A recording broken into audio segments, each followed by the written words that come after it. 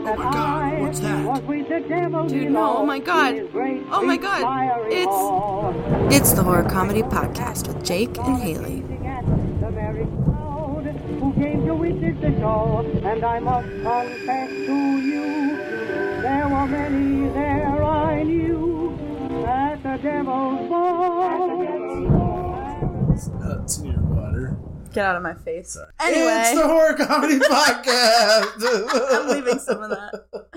Happy 420! Happy 420! This is a surprise bonus episode of the Horror Comedy Podcast. I'm Haley, that's Jake, and this is the only podcast where we smoke weed and I try to scare you with a true scary story. Your role here, Jake, is just to be curious, ask questions, have fun, make jokes. And get high. And get really, really high. And at the end, we'll see if I scared you. It's 420. You, listener, left nugs and water out, and I climbed down your chimney to bring you this. Well, what are we smoking? This is mac and cheese from Vivid. It's a hybrid. Love it. Good. It's good. I feel silly. I have the giggles. Science, baby. I'm also taking a dab. You know what? I should have taken an edible for this, but I'm saving them because we're recording this before 420. Yeah. And I'm saving them for 420. I gotta work on 420. Today I'm going to tell you a story about a lesbian icon. A really cool woman who did something huge historically for the cannabis community. Back before women had the right to vote, let alone be out of the closet publicly. And before they were allowed to smoke weed. Yeah. Alice Toklas was a cigarette... Toklas? Yeah. Shut up. Yeah. Damn, all right. You know, it's always the people with cool names that do something extraordinary. Oh, hell yeah. At least in the cannabis industry. Absolutely. Alice Toklas was a cigarette-smoking, mustache-having, piano-playing spinster who refused to conform even under intense pressure. And legend has it, she's still around even today. If you say her name 3 times in a mirror, she appears. In the bong. Yeah. She comes out like a genie. If you rub your bong, she pops out. Yeah. What do you want? How's it going? Spits on you. Alice Babette Toklas was born April 30th, 1877 in San Francisco, California. Home of where weed was invented. Really? I know. Oh. I don't think so. Her family was Polish and Jewish. Her dad, Fievel Toklas, and her... Fievel? Fievel? I hope it's Fievel. Okay, Fievel. Which our next dog may be named Fievel. That's a cute little name. And her mom, Amelia Levinsky, had her and her brother Clarence. They went west. Fievel goes west. Yeah, he did, interestingly enough. It was her and her brother Clarence. Her father, Fievel, had created a successful business in Seattle, Washington. He formed half of Toklas Singerman & Co., which became Seattle's most popular dry goods and clothing store. The one, the one where all the kids went on the Friday night. Let's go to the Singerman Company Co. For some reason, they have heroin and soda. They have everything. Well, that's how stores were back then. Hootin' ain't a good time. For some reason, soda fountains were always at pharmacies, and you could also get, like, crack or whatever. Sick. Yeah. They were hugely successful and rapidly expanded to have 6 stores and offices. They had 100 employees and were well known for being the most professional business in the city. Damn. Yeah. They were the first people to be like time card people. Yeah, probably. Here's a picture of where his business was. This is the business district of Seattle at the time. Business. What are those guys talking about on the rail down there? Business. Definitely. He would commute between San Francisco and Seattle. Car, boat, horse, buggy? Train. June 6, 1889, around 2 p.m., the Claremont and Company cabinet shop, a few stores down from Fievel's store. John Back was working. He was slaving over dusty carpentry benches. 24-year-old Swede worked with great haste and with great speed comes not so great accuracy sometimes. Oh. He tipped over a pot of glue. Oh, shit.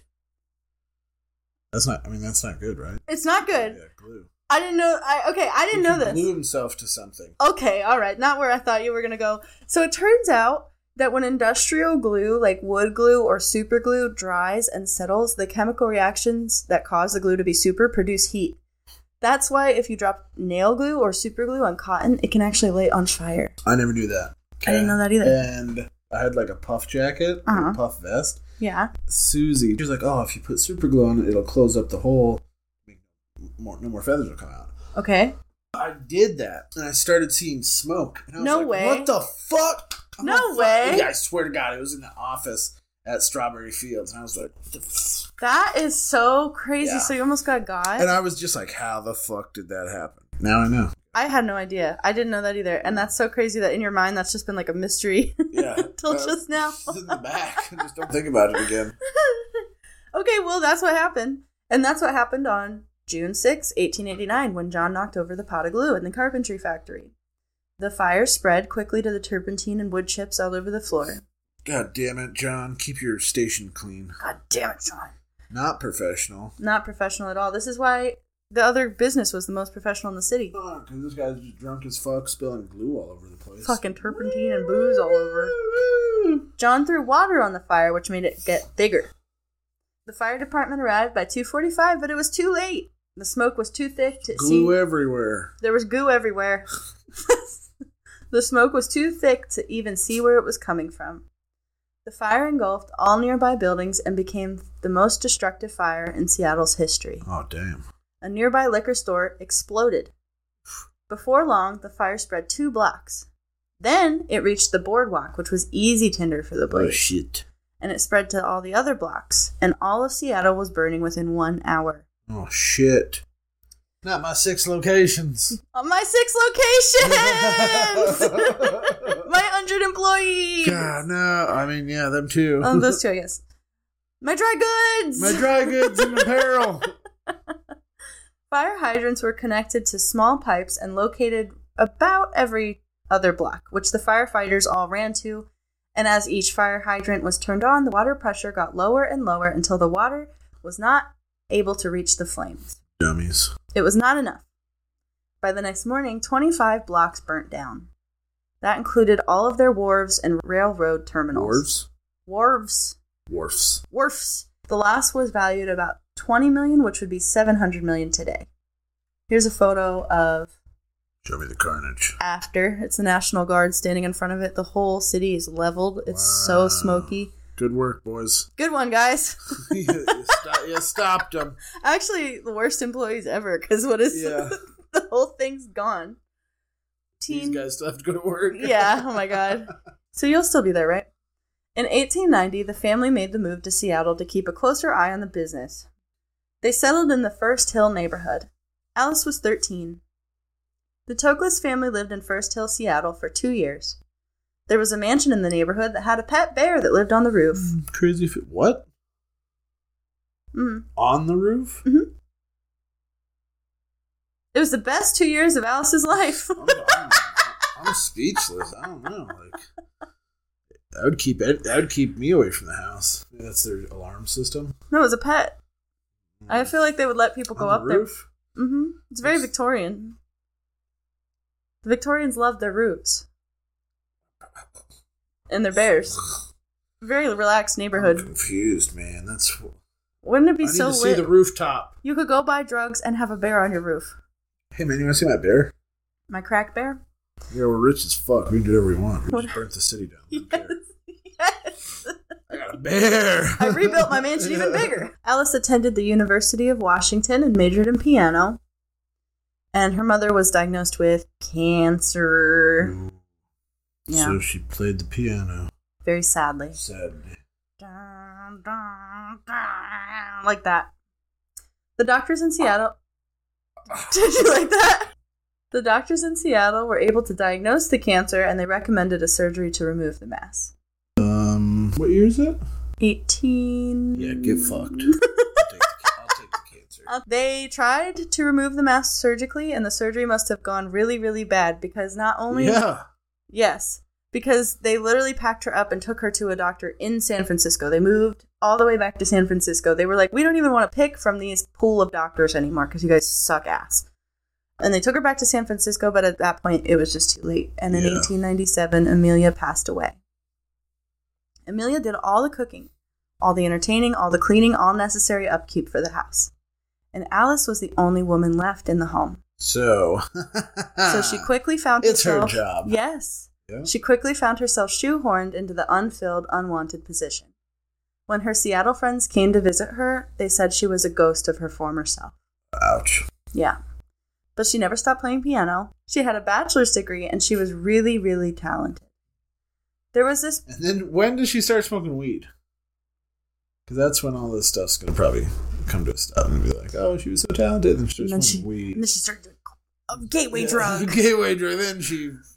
murdered a bunch of orphans. Yeah. There was a composer named Franz Liszt. He's one of the most influential composers of the 1800s. Oh, yeah, Franz. Mm-hmm. You know the one? You love him. He's your favorite romantic era composer. Yeah. You've said that Top the whole time. one on my list. Yeah, you've always said that. He mentored this fellow named Otto Bendix, which is also a funny name. Otto Benderdix. Otto Bendix. And he wanted to mentor Alice. So she took... You feeling... It's okay. Okay. Yeah.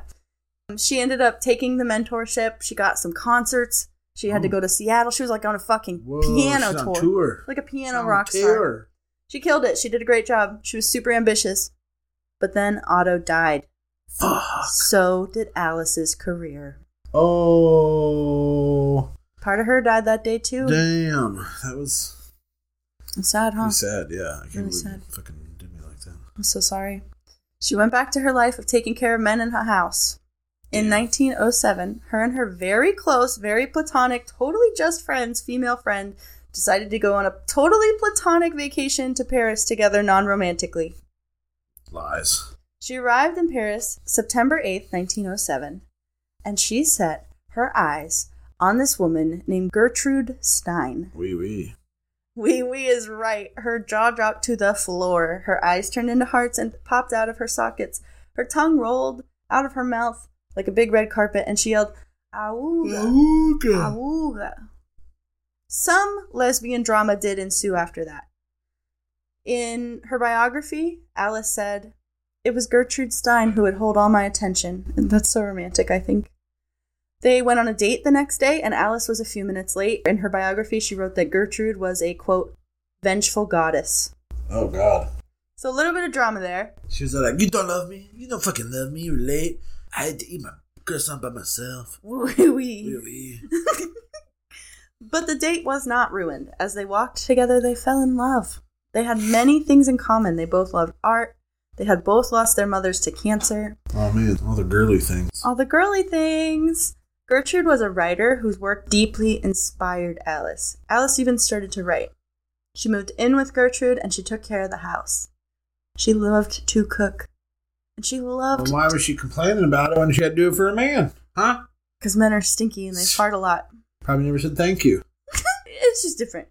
Do you want to know what her most famous recipe is? Macaroni and cheese. No, it has to do with 420. Nachos. No. Brownies? What kind of brownies? Weed brownies? Shut Yes. the fuck up. Hell yeah, Yes. girl. Yes. Edibles? So when later in life she had to make money, she wrote cookbooks, and she would go and dealt drugs. she would tell her recipes, and she would even tell people how to grow weed, what kind of weed worked better. When did she get into the weed? She learned about it in Paris, and she just started to grow it. Fuck yeah, dude. And she actually recommended sativa for the pot brownies, and she, even in this interview, she says, "Oh, you only need a little bit." And I actually have this interview of her from 1960. She goes on the radio and tells this recipe. She has a really super unique voice. So at the end of this episode, I'm going to play it. That way you could skip it if you don't want to hear it, but it's really interesting. I think it's worth a listen. And she was the first person to write down the pot brownie recipe and tell you how to grow weed and tell you what to do to make the fucking brownies. She published it in a book, and like I said, she went on the radio with it. She was the first person. Damn. And guess who it was? A female. A Jewish lady. So fucking cool. A gay Jewish woman. So cool. Got him. They raised dogs together. Oh. They were happy together. They stayed together. They wrote biographies together. Here's a picture of them in their poodle basket. Aren't they sweet? Yeah, she got her mustache. She has a mustache. It's thick. Is she? What? Wearing a man's hat, too. She did not give a fuck. She didn't give a fuck. She Hey, looks high as fuck. she definitely she looks was. stoned to the fucking bone. She used hash a lot. In 1946, Gertrude died, just like their mothers, of cancer. Oof. Alice lived 20 more years without her. This is where I started crying when I was reading about this. Here's her when she got older. Here's her mustache. I would love to get a coffee with her and just listen to her talk. Get an edible with her. Yeah. She protected Gertrude's legacy. She oversaw the publication of Gertrude's work. She defended it whenever it came under fire. Fuck are you? Yeah. She explained and answered any questions that anybody ever had. Gertrude's will ensured that Alice would be well taken care of. But because their union was not legally recognized, Gertrude's relatives were able to make sure that that wasn't honored. Fuck. Alice wrote some books and some cookbooks to support herself, but she suffered many health problems and was poor. Alice died March 7th, 1967. Sorry. It's okay. How old is she? She was really old. She was impoverished and alone in a small apartment in Paris. She was buried next to Gertrude in, It's so romantic. Oh. She was buried next to Gertrude Stein in Père Lachaise Cemetery in Paris, France. She had Gertrude's name engraved on the back of her headstone. Oh my god. Here's a picture of it. Oh my god. Back in Seattle, her once home was demolished, and in its place, the Sorrentino Hotel was built in 1909. Here's a picture of it when it was first built. And here's it today. Cool. The Hotel Sorrento. I think I keep calling it Sorrentino, like Mike the Sorrentino situation from Jersey Shore, but it's the Hotel Sorrento. That style of architecture is called Italian Oasis. It's a well-traveled place, an artistic place, where many writers, poets, and musicians gathered. A fictional version is actually featured in The Last of Us 2. And at this hotel, they have an annual Alice B. Toklas dinner where they cook her recipes and celebrate her life, as well as talk about the last time they saw her. One employee... High as fuck, too. They probably do. There's a weed to dinner. This should be. One employee started as a manager at the hotel, but now works remotely in New York in marketing. She said, "The first week I started at the Hotel Sorrento in 2019, I was going up for something and the elevator just stopped on the 4th floor and no one was there. Doors opened and then the doors closed and it moved on to the 6th floor. Now, the same thing happened yesterday. I was coming down to get coffee from the 5th floor, which is where I'm staying, and the 4th floor doors opened, closed, and then went on. So I'm like, oh, Alice, you're just saying hello and welcome back. Alice can most frequently be seen in the garden. Oh, shut up. Wearing so a little she's hat. haunting this place now? Yes. Wearing a little hat and a matching fur overcoat. Smoking a joint. Smoking a fucking joint, eating a pot brownie. Oh, yeah. One guest was visiting the hotel with her husband on vacation. The first night there, she drifted off to sleep and woke up in the middle of the night to the sound of the door closing. She realized her husband got out of bed and had just snuck out of the room, and she figured, oh, he's just grabbing something real quick, no big deal. But as minutes turned into hours, she fell back asleep. She woke up in the morning to the sound of her husband in the shower, and he was acting like he never left the room. Alright, crazy. The vacation continued that way, with her husband acting strange and disappearing for periods of time with no explanation. Sneaky. Things were getting tense. Cheaty. Then, one night, the woman was woken up in the middle of the night by banging on her wall. Oh. It scared her terribly, and she started screaming, and she jumped up. She ran out of the hotel room and into the hall. To her surprise, the knocking switched to the opposite wall and moved away from her, down the hall, all the way down to where it sounded like it was coming from one specific door. What was happening? So she watched, and she just listened, and she heard two people screaming. It sounded like a man and a woman screaming inside the room that the knocking was coming from. And the door flies open, and out comes her man and his whore. And she thought it was Alice looking out for her, like knocking on her, leading her to where the cheating was happening. I knew, yeah, that sounded real suspicious. Yeah. Like, what do you mean? I didn't leave. Yeah, real fucking suspicious. Yeah, real fuckboy-like. She also plays the piano, and I see her a lot just wandering the hall. Glad to see the neighbors home. Yeah, the diesel. The diesel's on. The haunting is never sinister, Jake, but you know I have to ask anyway, are you scared? I would like to go there. Me too. Me too. Alice seems so fucking cool. Yeah, she seems pretty chill. Yeah. I would like to leave pot brownies and milk out for her. Oh, yeah. At night. Oh, yeah. So they do all kinds of weird shit. Like, all of their love letters were published in a book, which I think is so sweet.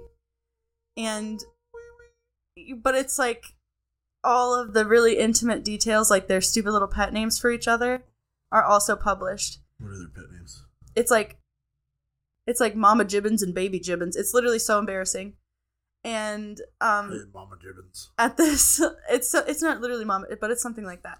At this hotel, they'll do these little things where they try to summon her, and they have a mask of Gertrude, and they'll put the mask up and chant the pet name for Alice.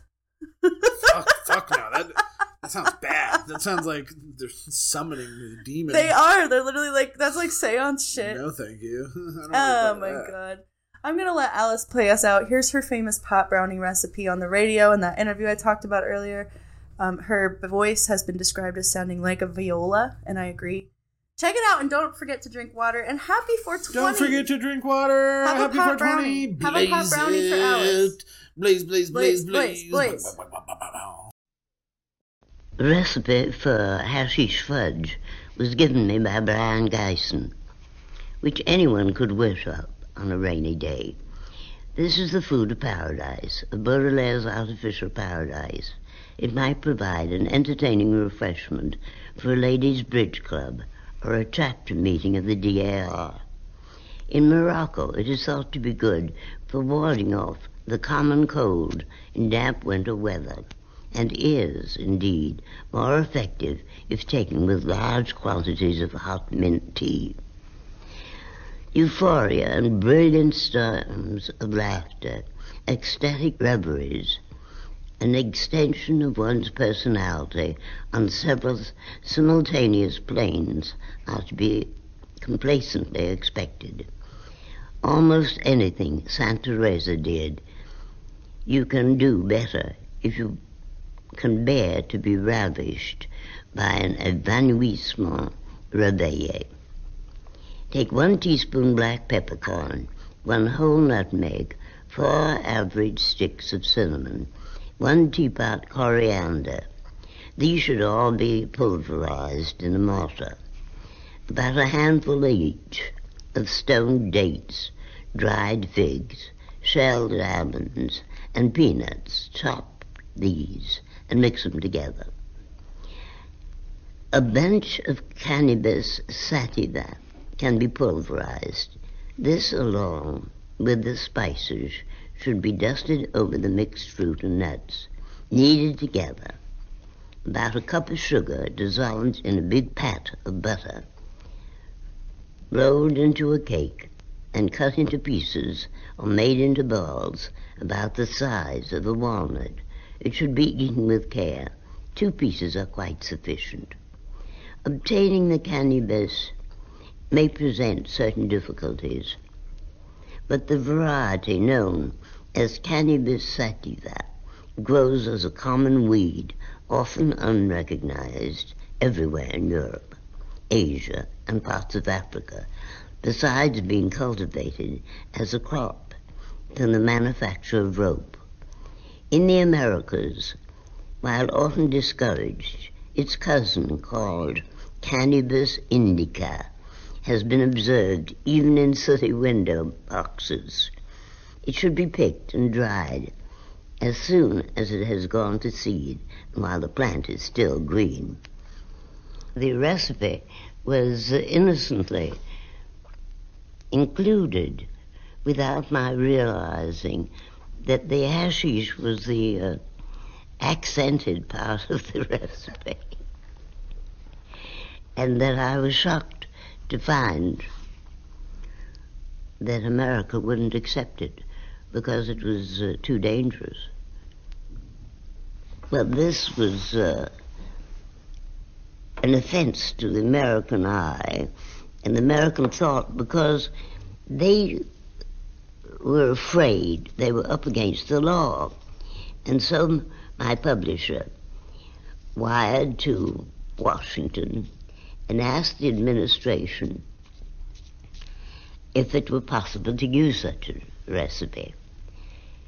When it appeared, there'd been an outcry.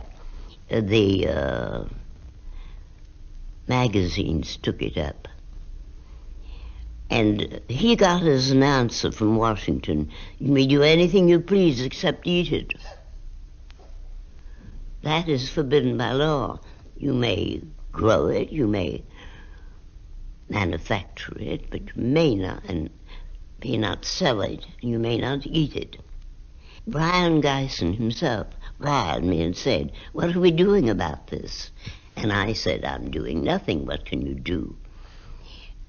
I was shocked to find that it was hashish. I thought it was just a joke of his. And he said, well, something should be done. And so he wired to the editor, who paid no attention to him. He said it was too late, later in conversation. So that was that. It never went into the American edition. The English are braver. We're not courageous about that sort of thing.